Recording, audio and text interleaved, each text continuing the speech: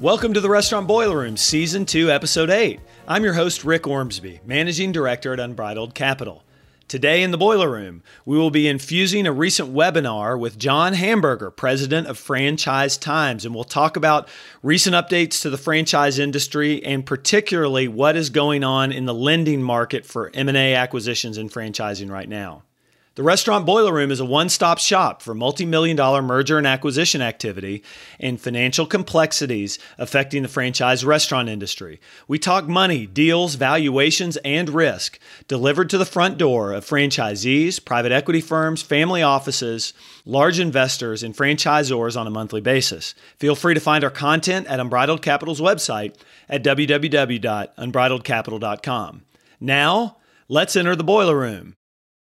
Well, hey, everybody, this is Rick Ormsby. How are you? It's a great day today. Thanks for joining. One of the things I'm really excited about today is we went out into the marketplace and reached out to probably, somewhere around 25 national lenders and really put together a nice little survey and got their thoughts on the lending market right now and what they see the future will be, both, kind of a qualitative view of the market and also a quantitative view, kind of what rates should look like and what lease adjusted leverage will look like and how it'll all change. And so I'm hopeful that that'll be a nice takeaway for you from listening to this.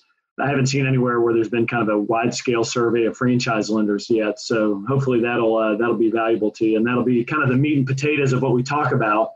We'll make that a lot of our discussion today. A couple of things I'll say. Number one, really super, pumped to hear a lot of my friends and clients, a lot of you who may be on this webinar talking about a return to health of your business and really some really exciting sales in P5. And for those of other of you who are on the monthly system through the end of May. So the month of May was really a good month. I've heard a lot of our QSR clients, the large QSR clients are telling me their sales are up somewhere between 15 and almost 40% year over year for P5 or the month of May. And this is spanning across most types of brands, not just pizza or chicken or tacos or burgers, but across really lots of the brands. So I'm really excited for you guys. And for those of you who aren't participating in it yet, because you're mostly a dine-in concept or you're a fast casual concept, just hang in there. I don't know what life is like in your area of the country, but we're seeing a lot of people and a lot of foot traffic around in our retail centers now. So keep hoping and praying for a great recovery. And for those of you who are doing well, man, bank that cash flow while you can, and congratulations for it. The next thing I wanted to do is, wanted to mention quickly, those of you who know me, Rick Ormsby, Unbridled Capital helps people buy and sell companies and raise money for their companies. And so if you have any interest in joining our database, go to unbridledcapital.com and there's a little yellow box up at the top right and you can click and join our database. I'll tell you, with the positivity kind of sort of returning to the market in kind of a trickling format, it looks like we're going to be kind of announcing 2 or 3, maybe 4 new M&A assignments in the next probably 30 days or less, a couple of 50 to 100 unit deals in the pizza space, a chicken brand deal that's probably going to be 10 to 10-ish units.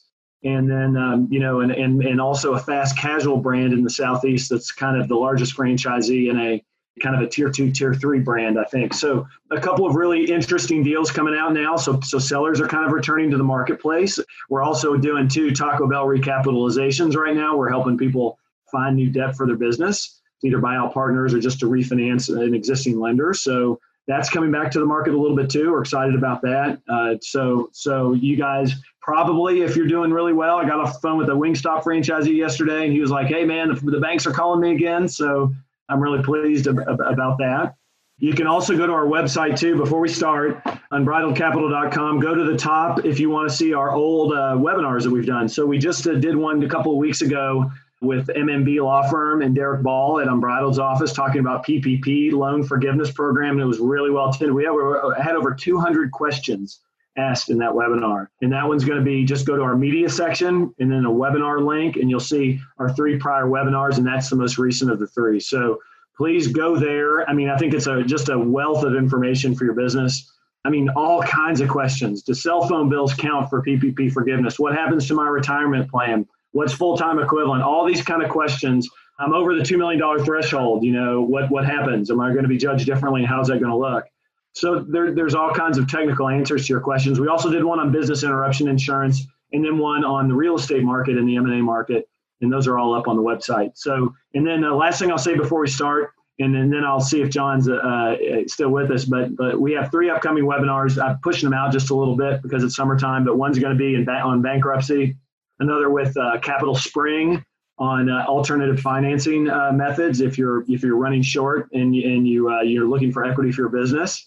And then the third is going to be later this summer. We're going to have Mike Egan of BMO Harris Bank on the call to talk a little bit more about the lending market at the middle or end of the summer, so we can kind of continue to take temperature checks as we, every 60 to 90 days to see how the M&A market and the recapitalization market is performing and what's going on in the lending market. So, John, are you still there? Yeah, no, I'm still here. Rick, can you hear me okay?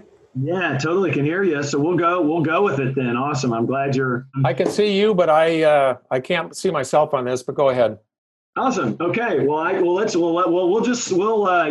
You're a dashing young man, John, but I guess we're not going to be able to see that today. So tell us a little bit about yourself. I'm honored that you're here. John is a founder and president of Franchise Times. He's a name in the industry that everyone really knows, and just a delightful man and a knowledgeable man. He's got a lot of experience in the industry. And John, could you maybe introduce yourself a little bit?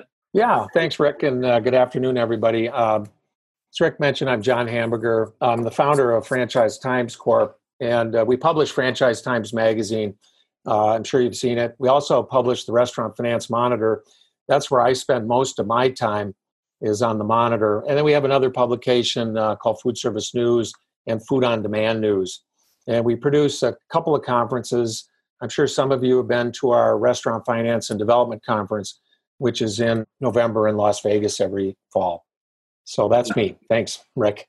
Yeah, totally, John. And thoughts go out to you, brother. Prayers too. I know you're in Minneapolis, and it's a situation there has been alarming, all the way around. It's definitely not good for business. I would say that, Rick. Yeah. I know it. We just live in a sad world at times, my friend. So thank you for being here. And I'm just going to tell it's just kind of going to be an interchange back and forth, and I'm excited to kind of unfold this survey for you guys. But the first is we're just going to just chat, John and I are, about the temperature out there, and then talk a little bit from a broad perspective about lending in a post-COVID-19 world. And then we'll unveil this 10-question survey from the lending community and talk a little bit about that. Then we'll talk about how to get a deal done right now in this marketplace. And again, like I was talking about at the beginning of the webinar here, I think things are returning to a little bit of positivity, right? I think we can all feel it, hopefully, in the market. And then we'll do a little Q&A with John, and we'll wrap up. So just to get a start here, I'll start off and just say, look, what I was saying earlier is it seems in the QSR segment, at least, that sales are up pretty substantially. I mean, almost incredibly in a lot of the QSR brands. If you're not a QSR brand, if you're a casual dining brand, if you're an independent, or if you're maybe a fine dining brand, or even a fast casual brand, you're not probably experiencing this level of sales. Although I hope that you're trending back in a more positive direction. But sales are up big in many brands right now, especially for May or P5. I think we see some optimism returning. I hear a lot of great stories from franchisees who've just gotten gritty, and have taken this time to really strengthen their business by making good management decisions, by getting more involved in the daily P&Ls and all the things that have to happen from an operational perspective, tackling speed of service with greater fortitude. So some of the things I've been hearing from the franchise community are really encouraging. Folks are really buckling down to succeed. And then, I kind of just say that we have this kind of quiet, a lot of people have been on deferred royalties, deferred landlord payments, deferred bank payments, and some of those restructurings are starting to happen. Talking to some of the third parties and some of the lenders and landlords out there who are gearing up to get paid in full again, and that'll be an interesting discussion as we move that through the industry. Now, John, what do you say about all this stuff? Any comments here from you? What are you seeing? Yeah, I'd echo that, Rick. QSR has been really strong. Drive-through windows are worth their weight in gold. It's amazing some of the chicken concepts, how well they're doing. Popeyes, Zaxby's, Raising Cane's, KFC. A lot of the regional pizza concepts are really doing well. Marco's Pizza, Topper's Pizza. The question you're going to ask is, are these concepts just being discovered, or is this pickup in business that they're seeing here during the COVID period, is that going to continue? And then also, what happens with the dining rooms when they open? But it does seem to me that optimism is returning. Now that the casual diners are opening up, a lot of the restaurant analysts are kind of excited. They're seeing a lift to their overall same-store sales, even as their off-premise slows down. So I would say that things are looking better than they have in a couple of weeks in our industry. Yeah, no doubt about it. Coupled with the PPP money and and sales that are in some cases significantly above where they were, a lot of franchisees are going to have a good summer, I think. You think about all the stimulus that's gone out into the markets. The $600 a week supplemental unemployment. The $1,200 stimulus checks that went out. The PPP money that went out to businesses. The Federal Reserve has pumped a lot of money into the consumer economy, and that's why you're seeing it so much in QSR and pizza and even some of the casual dining. A lot of I look at Outback Steakhouse and how strong Texas Roadhouse, Olive Garden, how strong their to-go business has been. You got to look at that and say there's a lot of money being pumped into the economy right now, and it's benefiting some of these restaurants. Yeah. I actually did to-go service at Texas Roadhouse recently.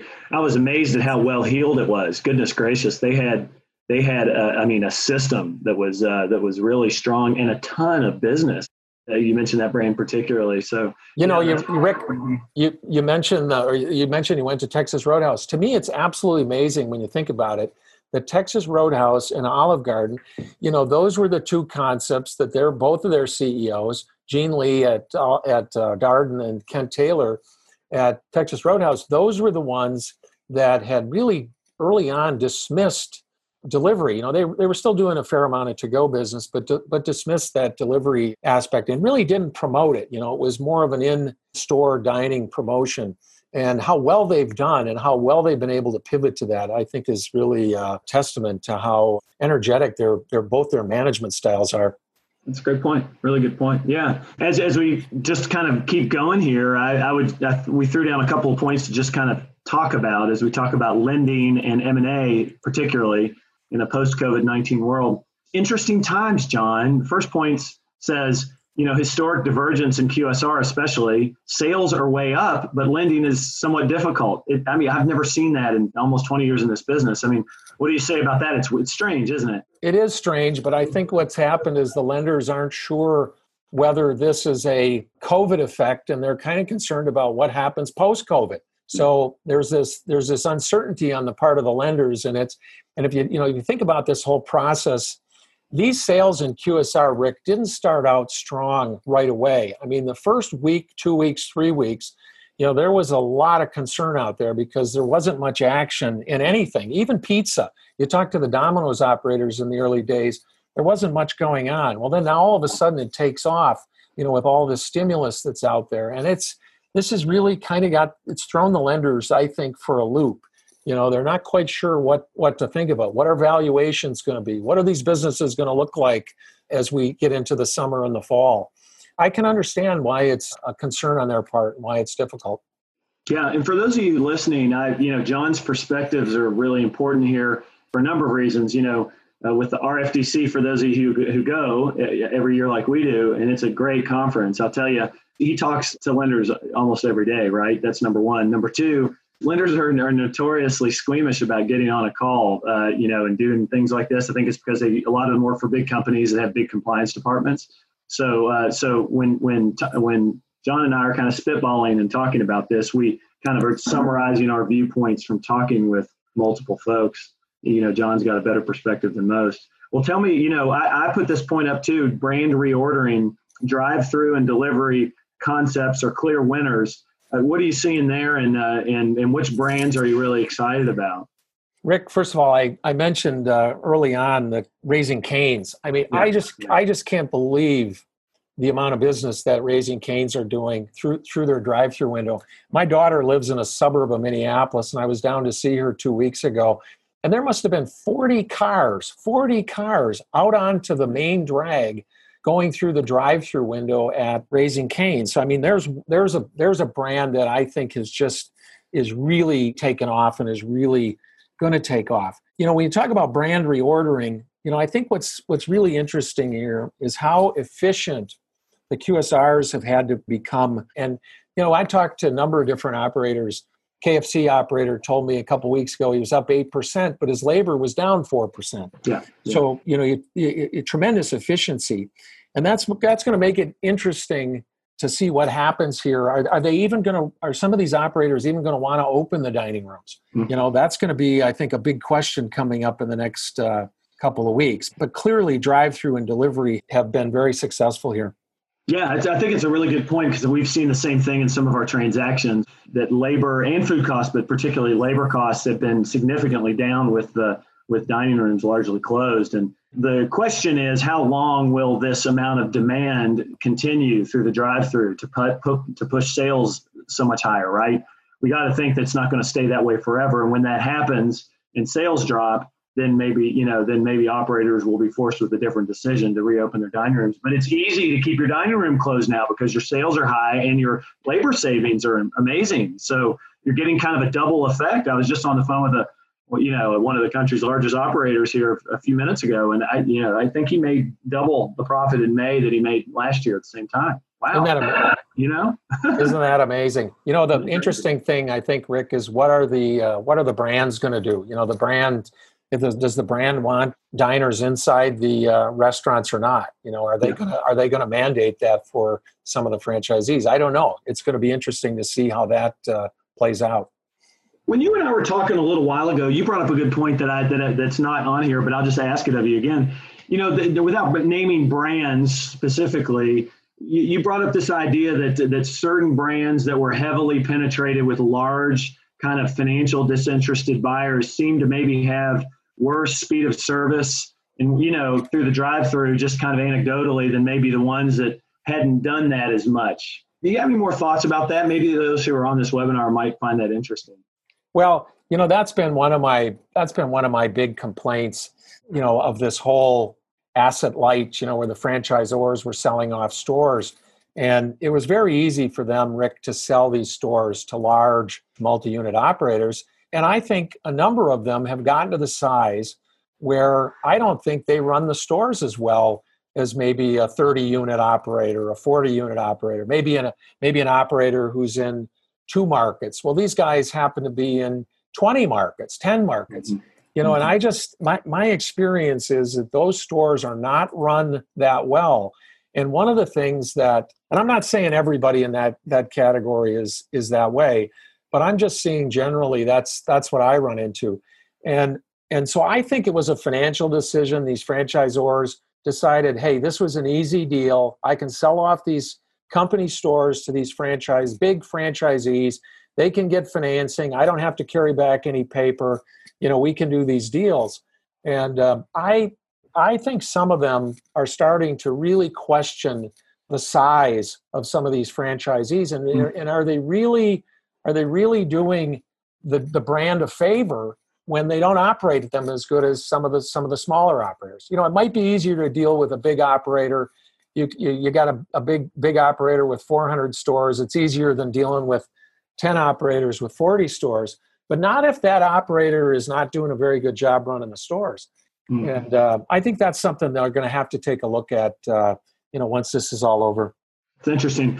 I think on a prior webinar I said this, but I think I said that point number 3 here, the buyers are reemerging, some of them forcefully, and I really believe that. I mean, in the last couple of weeks, we've had quite a few buyers coming back to us saying, we're ready to buy. We want to buy something. We want to buy a business. We want to, I had 2 calls yesterday with guys. One of them was a family office bag group and the other a bigger operator looking to get into another brand. And so those kind of phone calls are coming back somewhat forcefully now, and people calling all the time. So it's interesting. And so, at Unbridled, we probably had, 15 deals that we were working on pre-COVID. And a lot of them have come back now. And in the last 3 or 4 weeks, we've had 6 or 7 of those deals really push forward towards like buyer and seller signing a purchase agreement, or buyer and seller agreeing again to a price that might have been slightly lower or had some changes in the terms in order to combat a slight reduction in what the banks are now willing to lend because of the crisis.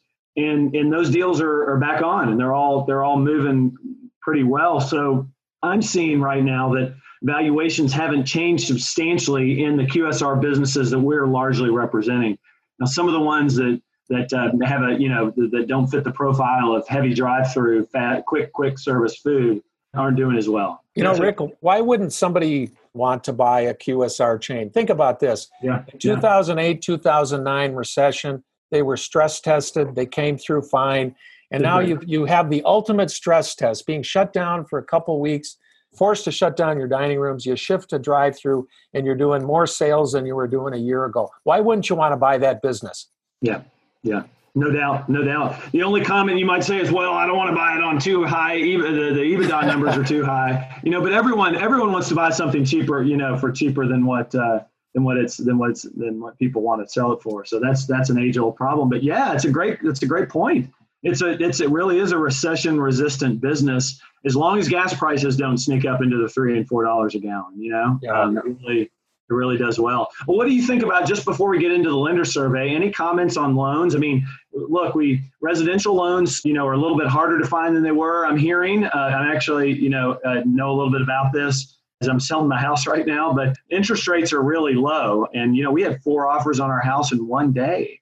PPP markets appear fluid, right? You know what I mean? But commercial loans are harder to find for sure. And selling bulk real estate is largely still probably somewhat illiquid. I mean, what are you hearing? Anything different than that? Yeah, I would say that there are still groups, though, that are interested in buying real estate. I think it is going to be for the next 6 to 12 months a little tougher to finance it, just given all the things that the commercial lenders have had to deal with over the last 3 or 4 months. It's going to take a while for that to shake out, but there's still an appetite out there for commercial real estate. Yeah, good. Yeah, good deal. Just a little harder to find, and let's hope that it recovers so that they stay healthy and it becomes fluid again. So this is a 10 survey question. I always get I always, for some reason, overestimate or underestimate the amount of work that our company does, John, because we're almost always working on somewhere between 15 and 20 deals, right? So I'm like, oh man, everybody else is too. So my first question, which obviously is not happening that way, but the first question is, how many franchise M&A deals are you personally trying to fund right now? And I think we had 17 or 18 responses. We sent out, I think we had about 25, a little bit more than 25 banks that we queried and reached out to. We got about 17, 18 responses. A lot of all the big major ones that you would know. And of course, I'm not going to divulge who they are or how they answered particularly, but you can see directionally here. Kind of interesting. Looks like almost 40% of them had none. They're not even working on an assignment right now. And very few of them are working on a lot of assignments. Most are just working on a handful. So I think this may be a little bit because of the tepidness of the market, but it may also be because there's not a lot of supply on the market too. I think anyone at Unbridled would tell you that we were loaded with business up to COVID, but since COVID, it's kind of gotten quiet, right? So there's not a lot of supply of businesses that are on the market right now, and maybe that's a reason why we're at that place. And then and I'll go through number 2, John, and I'll let you comment on both of these and what you see, what you make of them. But the second question is, how is your bank looking at new franchise M&A loans going forward? And this is pretty interesting. It looks to me that not lending right now is probably somewhere around 20%, right? Maybe a little bit less, 15%.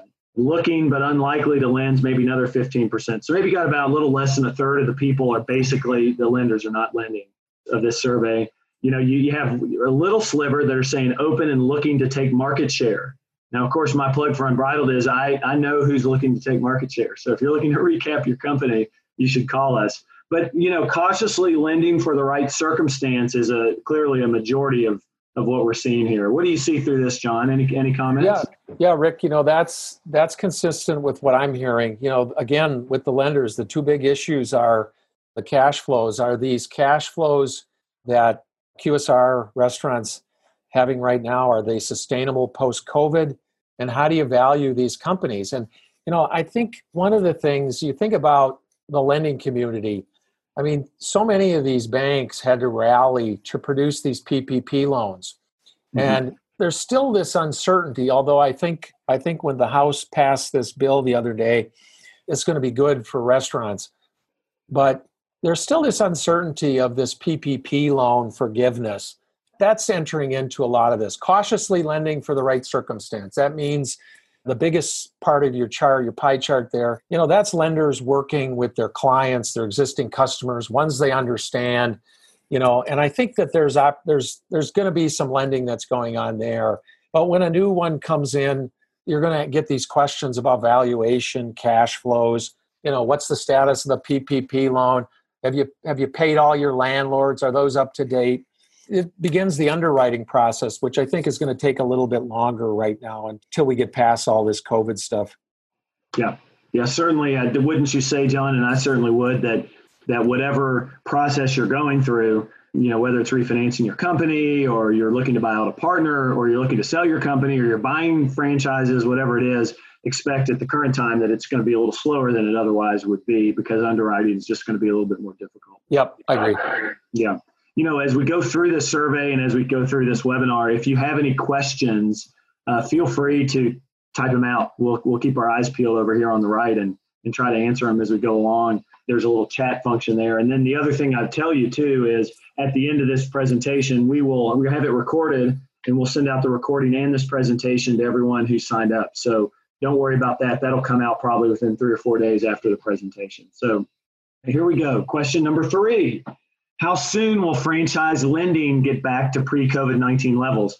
Now, it's one man's opinion, right? But since they're lenders, I suppose they have a pretty important opinion to give. So it's kind of an interesting graph. And I you all on the webinar would know me as an optimistic person generally, realistic, but optimistic. And I probably would have put this, if I was voting here, I probably would have put this in the 6 to 9 month, maybe 9 to 12 month kind of range, right?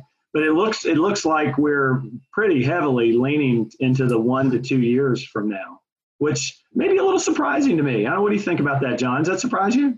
Well, Rick, if I look back to 2008 and 2009 recession, that's fairly consistent with what happened there. Lending, 2007 was a big year in franchise lending, but then it shut down in 2008, and it really didn't come back until around 2010. It took a full 2 years, I think, for lenders to get their hands around some of the workouts. They were doing the workouts on the banks themselves.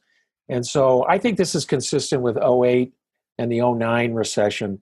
It could change to the positive if, for instance, we didn't see a second wave of this virus that everybody is predicting here in the fall and next year. It could come back a little bit quicker, but it's consistent with what happened in 2008, 2009. Well said. Just while we're on the topic of 2008, 2009, any other kind of things jump out in your head about similarity, things you saw then that you tell us, all of us, to be aware of now? I mean, I was doing deals back then and was sitting in bankruptcy courts in Delaware, and it was a tough time, towards the end of it for franchisees. I think what's going to be interesting here, and I think your operator audience is smart enough to figure this out, is you'll know fairly early in the process what your bank is going to be like. You can take their temperature pretty easily, I think. I remember back in 2008, 2009, there were a few banks that decided that this was the time they were going to take market share. And so if you recall at the time, GE Capital was redoing a lot of loans, but they weren't making many loans. And it was a good time at that time to refinance out of GE Capital. And so there were a number of banks at that time that saw that as an opportunity and took advantage of it. And I think operators are going to need to, have that discussion with their current bank and find out what is their temperature of this industry going forward. Yeah, and a little bit of this, John, was happening before COVID-19. I mean, we had 2 or 3 fairly decent sized names in the space leave the space, fire everybody. 1 or 2 got bought out, and then clearly we had whispers of a couple of the big franchise lenders saying that they weren't making any loans, any new loans.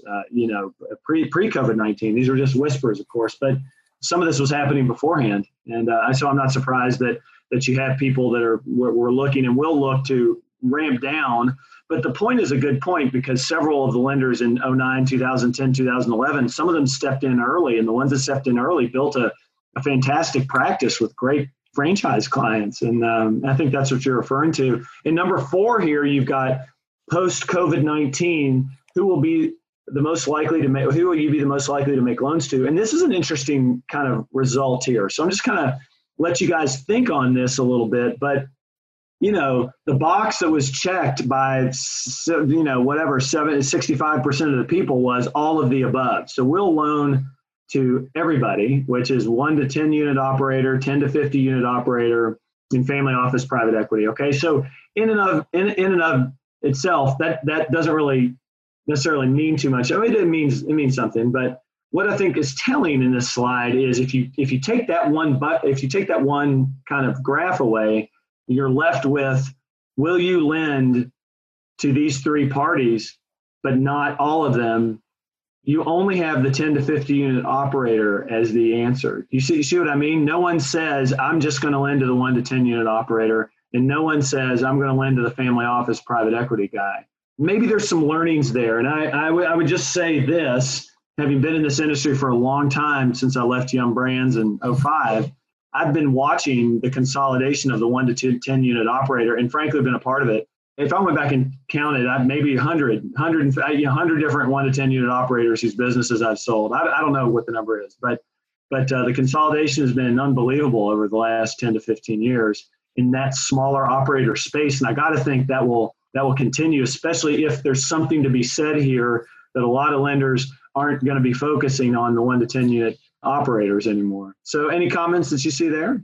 Well, the one thing I would say is the banks have always liked those 10 to 50 unit operators because generally they've got a growth mindset, and the bank can grow with the 10 to 50 unit operator. The family office, the private equity, they tend to be a little more transactional, but that 10 to 50 unit operator they really like. I mean, look, they're in the business of lending money. They're going to look at all these different business types, that own and operate these restaurants. So, you think there's a case to be made for a little bit of a breakup of some of the large groups that are out there? We're going to see it in certain brands and certain groups 100% for sure. But the 10 to 50 unit operator, you and I both have always loved, because they're the guy that hopped in his pickup truck and started store number 1 and then built store number 2 and store number 3. And he may have 28 units in Omaha, Nebraska, and still knows the local band and the local football team and those sort of things, and is involved in the community.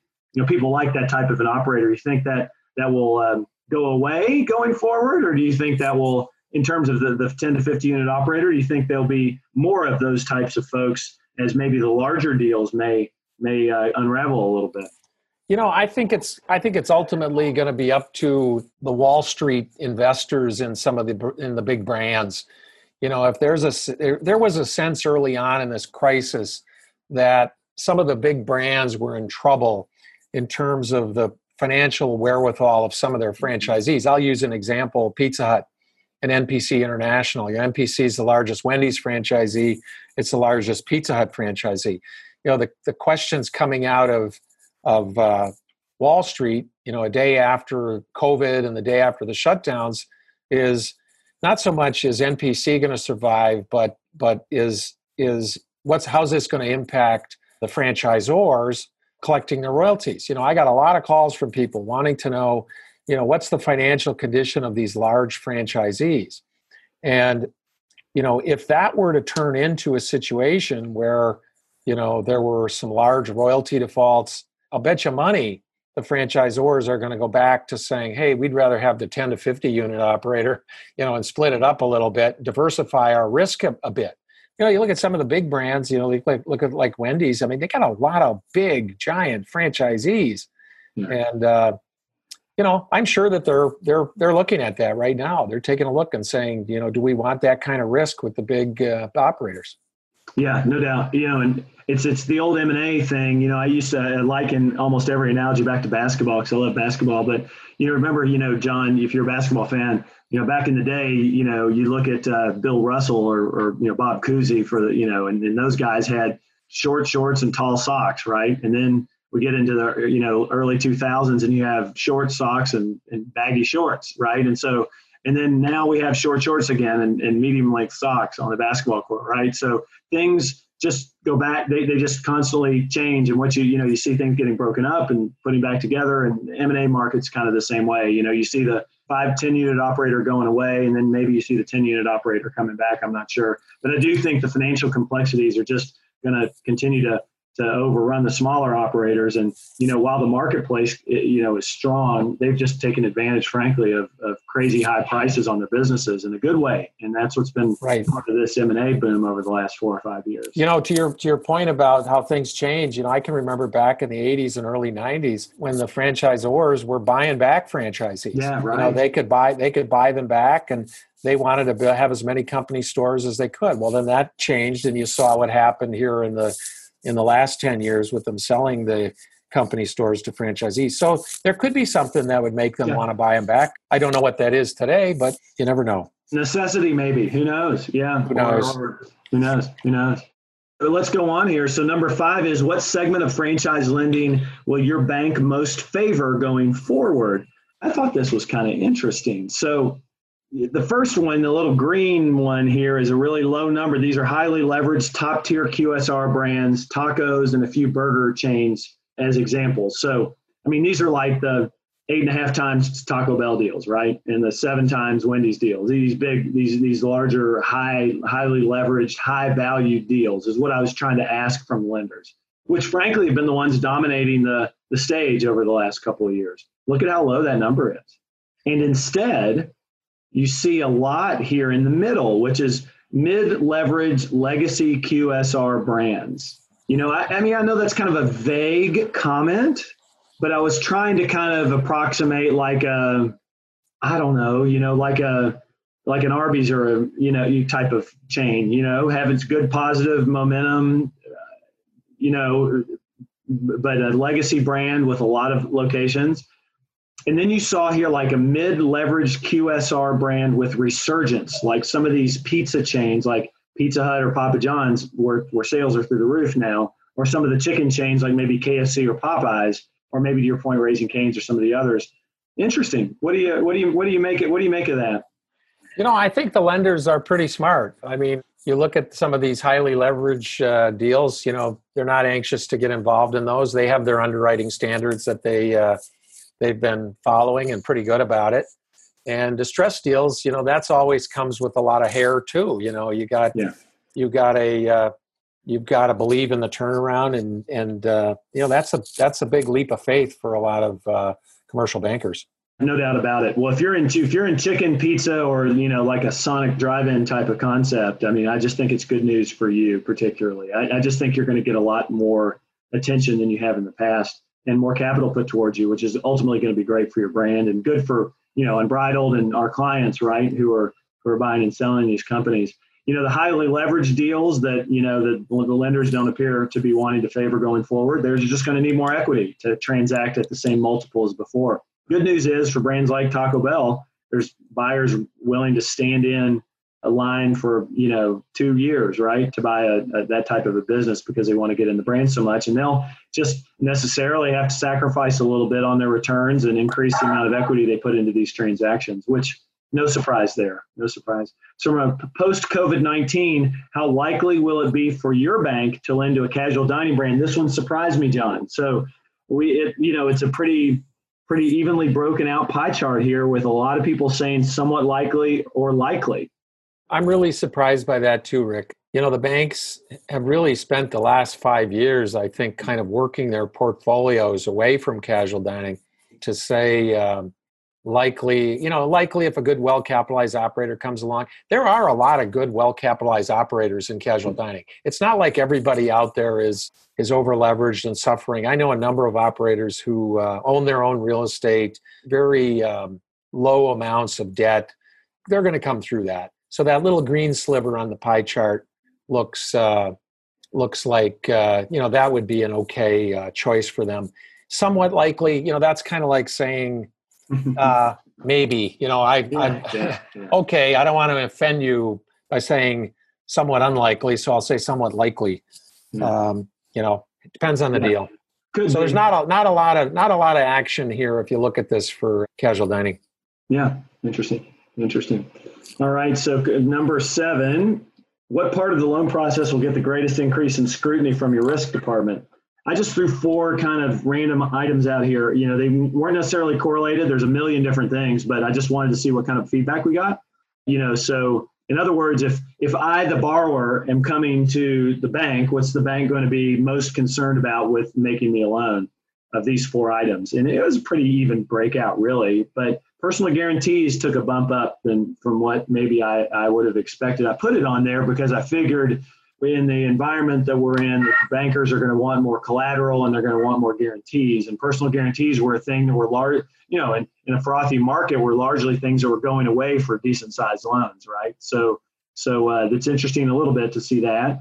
Leases, I put that on there because obviously lease scrutiny is going to be bigger going forward. Your relationship with your landlord and the security of the lease that you have, those are going to be important items to receiving a loan from a bank. Any comments there, John, that you see? Yeah, the one, Rick, on personal guarantees always pops up in a downturn, when you're coming out of a downturn. And then it goes away as, 1 or 2 banks decide they don't want the personal guarantees, and then it becomes less of a factor. So I get that. I think leases is an interesting one. I think that's going to be something where I think operators are going to have to, as part of their pitch to the lender or their underwriting package, they're going to have to explain those leases that they have and what are the bumps, and what are all the additional charges in there. I think that's an interesting one. Yeah, I agree. Number 8. So what's the primary metric you use to make franchise loans? So this, all of the above, but there's clearly, we put 3 metrics here: straight leverage, which is not, just debt to EBITDA, basically. Fixed charge coverage ratios and lease adjusted leverage. So, you hear a lot about lease adjusted leverage in the marketplace, right? But, if you look at the pie chart here, probably twice as many lenders were focused on fixed charge coverage ratios principally before lease adjusted leverage. So that's a ratio. And for those of you who have to do covenant reporting with your banking, with your lenders, you're probably calculating your pre and post fixed charge coverage ratios. So those become important for not only getting a loan, but also servicing, having your loan serviced with a lender. Lease adjusted leverage is obviously a big term we continue to hear in the M&A market a lot. And then we see that, most lenders look at all 3. What do you hear? You hear about the same thing, I'm sure. We're always talking about lease adjusted leverage, but the fixed charge coverage ratio is a big ratio that lenders look at. I've always looked at the lease adjusted leverage as a way to kind of stretch an M&A deal.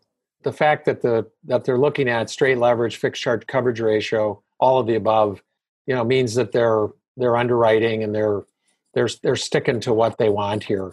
That's what I would say.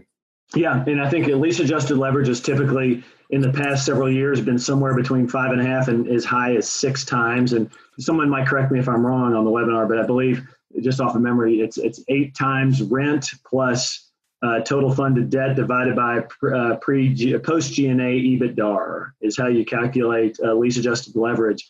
And so what you end up doing for M&A transactions is you would assume a lease adjusted leverage of whatever the number is, let's call it 5.75, and what the rent is, and what the post G&A EBITDA is. So you solve this little 7th grade equation for your total funded debt. And that becomes how a lender looks at how much money they're going to advance to a client in an M&A transaction. So it's really pretty simple. There's just a couple of formulas. Of course, guys like me and companies like ours will then attack the EBITDA number to try to get the EBITDA number as, justify a pro forma EBITDA number as strong as possible to get the total funded debt as high as possible.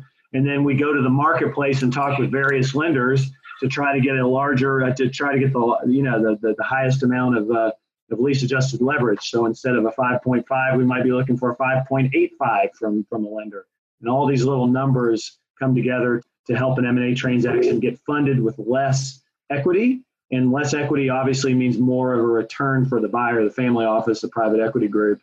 And that's what drives the investment in the franchise. So number 9, compared to pre-COVID, what's your expectation of lease adjusted leverage reduction? And I've been kind of talking about in a prior webinar, I thought it was going to land somewhere in the 35 basis points to 50 basis points range. That was kind of my guess, like 3 or 4 weeks into COVID-19, actually. And, if you look at this, you see a lot of kind of, if I was to average this pie chart, it's going to probably look like it's somewhere in the 40 to 40, 50, 45, 50 basis points range is what most lenders are saying. And so that's pretty consistent with what I've been saying too. It's pretty substantial. That's if you look at a lender going from a 5.5 lease adjusted leverage to a 5 lease adjusted leverage, that's essentially a 10% reduction in the amount of money they're going to lend you. So it's like if you're buying a car and the lender says, hey, put down 5,000 and I'll finance you 25,000 for the 30,000 purchase price. Well, now they're essentially saying, give me 8,000 and I'll finance you 22,000. You see, so maybe those numbers aren't exactly right, but the idea is that it just becomes a little bit more equity to get the deal done. What do you think? Any comments on that or number 10, John? Yeah, I'm just on number 9. Rick, there's nothing wrong. There's nothing wrong with a little more equity in some of these restaurant deals. It's I think we're always late in the cycle, stretching everything. It's okay to, as a lender told me, it's okay to pay your loans down, and you don't always have to stretch to get exactly the last penny that the lender is going to borrow you. Yeah. Where do I see rates? Where do I see rates setting in the next 1 to 6 months? One of the things that's happened during COVID is that, rates have gone from, the 10-year treasury, has just collapsed. The Fed funds rates are near zero. So I think what we're talking about here are the spreads are going to be a little higher just for risk purposes until the lenders come to grips with what's going on in the valuation and COVID cash flows. Yeah, absolutely. Absolutely right. I probably should have clarified that, whether I thought that the increase was going to be because of the economy or because of the premium, the risk that the lender is going to take. My guess is you're right. It's the second, and they're placing, basically they're saying, okay, interest rates are low, but even though they're low, I'm going to charge you a point higher because I'm scared. Exactly. Yeah. Well, I'm going to take it off of screen share for a minute because I did see we had a question. So let me see what that question is, and then we'll jump back into it. The banks will do a terrible job of managing portfolio risk. A better route of diluting systemic risk might be a portfolio of smaller deals rather than few big deals. Same for franchisors. Look at the Domino's portfolio. Interesting. So risk in the but the pushback to that would be if you're too big to fail, but yeah, right. Risk is a lot lower when you have a well diversified portfolio versus investing your loan dollars into just one or two investments, right? Yeah. So the only thing I would throw in there, Rick, is it costs the bank just as much to make a $50 million loan as it does a $5 million loan. Yeah. And that's why you see them pushing towards the larger amount. The same reason why you see franchisors wanting consolidation in their system, right? It's a lot easier to administer a franchise when you have 5 franchisees owning 200 units each than it is the 101 unit franchisees, right? Right. Yeah, absolutely. Maybe I'll go off of. I have to take it off screen share to see a question. There's another question here. No second question. Okay. Back to the screen. So just a real quick one. I'll run through this real quickly, John, and then I want to spend the last 10 minutes or so with kind of asking you questions. So how to get a deal done right now? I think lenders are backing acquirers with strong balance sheets, right? I mean, that's going to be clear. A good buyer is going to have lots of options, but maybe the questionable ones will be harder to finance. More equity is probably needed. We're seeing that on several of our assignments where our buyers are having to come back probably with maybe 5 to 10% more equity than they were before, even if the purchase price is squeezed a little bit. Pricing in our deals, at least, and we're probably going to try to do close to $750 million of restaurant sales this year across maybe 20 transactions. Now that may not be that high after post-COVID, but just to give you a view of the scale of the deals that we're seeing, we're just seeing minimal price drops, except for in brands that have really, really had struggling sales that haven't been able to come back. And largely those deals are still on hold. We see some seller financing in our deals. In another deal, seller was selling a lot of real estate and now they're going to keep it. We're working through a couple of conversations where buyers are proposing earnouts to try to meet a gap between what the price was and what the price is now. There's going to be alternate financing structures, and you'll see groups like like our friends at Capital Spring, who become really, pertinent when the lending market becomes less fluid, and they do a great job in what they do. But, you'll see other kind of alternative methods of financing deals kind of step in. And we'll talk a little bit about more of that with Capital Spring in a couple of weeks. And then I just think you need patience and perseverance. It's not going to be as easy as it was. It's just not going to be as easy to find the money or find the buyers or find the sellers, because there are not going to be quite as many of them as maybe there were before. But all in all, I'd say all of that, and I tell you, I hope my temperature here is pretty warm, because I'm pretty positive about where we are in the industry. And maybe you all who are on this webinar don't agree with me, but from our standpoint, in terms of the momentum that's come back to the industry, the M&A, the QSR, especially M&A space, I'm mildly bullish at this point that we're going to have a pretty strong fall, and a pretty healthy fall too. Any comments there, John? The only thing that I would add in there is, Rick, is that if this continues, if the QSRs and the pizza, and this continues through the summer, and we start to see the casual dining, some of the family dining opening back up again, and if that doesn't impact the QSR space, then I agree with you. I think that a month worth of activity with some of the casual and family and fine opening up, and if that QSR remains strong, I could see quite a bit of deal making being done this fall. And it might not. And the other side of what you're saying is it may not stay that way. QSR may go back down to where it was, right? And that's going to be that's going to be the big question post shutdown. What happens to those volumes? They go back to pre-COVID. That doesn't mean that you're not going to have deals in the fall. It just means the valuations and the lenders are going to come to grips a little bit differently with those valuations. So yeah, sure. We have time for probably a couple of these questions. Any of them are favorites of yours, or ones you want to address maybe before we wrap up here? Yeah, I want to just talk about, our let's see, let's look at this here. Will private equity family offices thrive or go away? Rick, when you and I were talking last week, you were talking about partnering with a good operator, and is private equity and family offices going to thrive or go away? I think they could thrive if they partner with a really good operator, and they need to make a change, though, I think, from what they did pre-COVID. And that's they need to put enough equity into these deals to run them for the long term. And I think there are a lot of PE companies, mainly brands, not so much franchisees. They like the leverage, and they levered them up like some of the PE firms have done in the past 10 years. I'm not so sure, not so optimistic about them thriving. But if they partner with a good operator, they put enough equity in to run these. You want to tackle one other question here? What else do you see? Any brands that you see emerging as big winners from this? Yeah. It's interesting on the brands. I'm thinking of a couple of regional pizza concepts that have sort of emerged. One is Marco's Pizza. It's based in Toledo, Ohio. I was talking to their CEO a couple weeks ago, Jack Buderek. The last 4 or 5 weeks, they've been up 20 to 25% in sales. These are kind of regional pizza brands.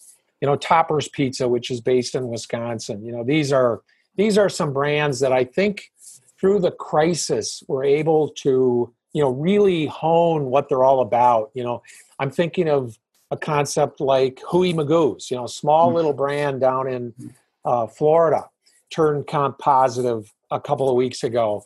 Salsarita is a small chain owned by a friend of mine, Phil Friedman. A lot of companies have found their way during this COVID crisis where, you take a look at family dining, fine dining, casual dining. They've been hobbled. They've had to work to try to do to go, but there's not that many success stories in there where some of these fast casual and some of these regional pizza, regional QSR have been able to find themselves during this COVID crisis. And I think those are the ones that you want to keep an eye on going forward. Really nice. I've been heavily focused on QSR. Those are really good examples of different types of concepts that are succeeding. And it's a really thoughtful comment. So thank you very much. John, I just appreciate your time. I always love the Restaurant Finance and Development Conference and all the material you put out through the Monitor. which we love and read every year or every month, and also the Franchise Times publication that you do. You guys do a great job, and honored to have you on the call. For everyone who's on the webinar here, this is our information. If you have any questions, please feel free to let us know. Here's a little disclosure. Before I go, I'll just take it off of the stop share, and I'm going to see if we had any more questions or comments, but we did have one more. What will franchisors do differently now? Do you see more franchisors active in taking back stores or developing operating capability if equity light? And it's a really interesting comment. So thank you for that comment. Yeah, I've seen this before, and basically the model went like this back in the recession. Back in the Great Recession, you saw people coming back, and franchisors were buying out of necessity, right? And the person who asked this question knows the brands that did this, and one of them particularly, that they came in out of bankruptcy when buyers did not emerge to buy these businesses, and they took them over. They remodeled them, they shut down the bad stores, they changed the asset type, and then they refranchised the stores when they came out of bankruptcy and when the market got better and there was now a fluid M&A market. So that was the playbook for a lot of the struggling brands. A lot of the good brands, of course, held on to their stores, and then they waited until 2014 when things started to heat up, and then they were the ones who sold their stores to the in high quantities and in a rapid fashion to these young family offices in New York with the Harvard MBA types, right? So that's kind of the playbook that happened to make it asset light. I think, I think the playbook is probably the same for struggling franchisors. If they have a bunch of stores in the hands of franchisees who aren't doing well and they ultimately work them out, and there's not any buyers that emerge from them, then I think you'll probably see a franchisor step in as a last resort. No one wants to reduce their footprint, although COVID-19 has given people the firepower to go to the street and explain why that would happen. But I don't know that I necessarily see some franchisor taking advantage and buying back stores. I mean, there are a couple of brands that do have decent company ops. Arby's comes to mind, right? They over half their stores, I believe, are company owned. I mean, they come to mind as someone who might continue to build and to grow and maybe buy some franchisees out. And there are several others examples as well. I don't know if you have an answer to that, John. Well, I think, Rick, in the first 3 weeks of the COVID shutdowns, I think they were probably thinking, how many of these stores we're going to have to take over. But as sales have picked up strongly through April and through May, I think it's probably less of an issue. And you are right. I mean, Arby's, you take a look at Arby's, Wendy's, they have the capability of picking up these stores.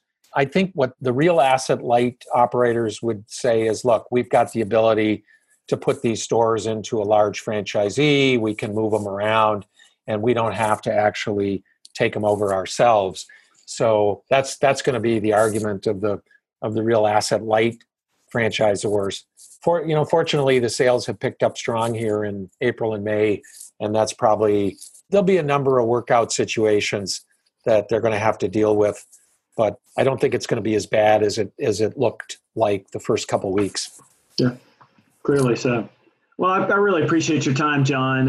It's an honor talking with you. Thank you, everyone, for attending today. Reach out to us anytime. Again, in closing, we'll send out this webinar and the presentation in the next few days. And reach out to either John or I if you want to chat anytime. We'd be honored to chat with you. So, John, thanks a bunch, and see you guys. Thanks for inviting me. Thanks so much for entering the Boiler Room today. You can find our podcasts on iTunes, Google Play, Stitcher, TuneIn, and Spotify. If you like these podcasts, please listen, rate, and review. I also encourage you to visit our website at www.unbridledcapital.com for the best franchise M&A and financial resources in the industry. Our website includes podcasts, videos, white papers, webinars, and a list of our M&A transactions. Please note that neither Rick Ormsby nor Unbridled Capital LLC give legal, financial, or tax advice. These podcasts represent opinions that have been prepared for informational purposes only. We expressly disclaim any and all liabilities that may be based on such information, errors therein, or omissions therefrom.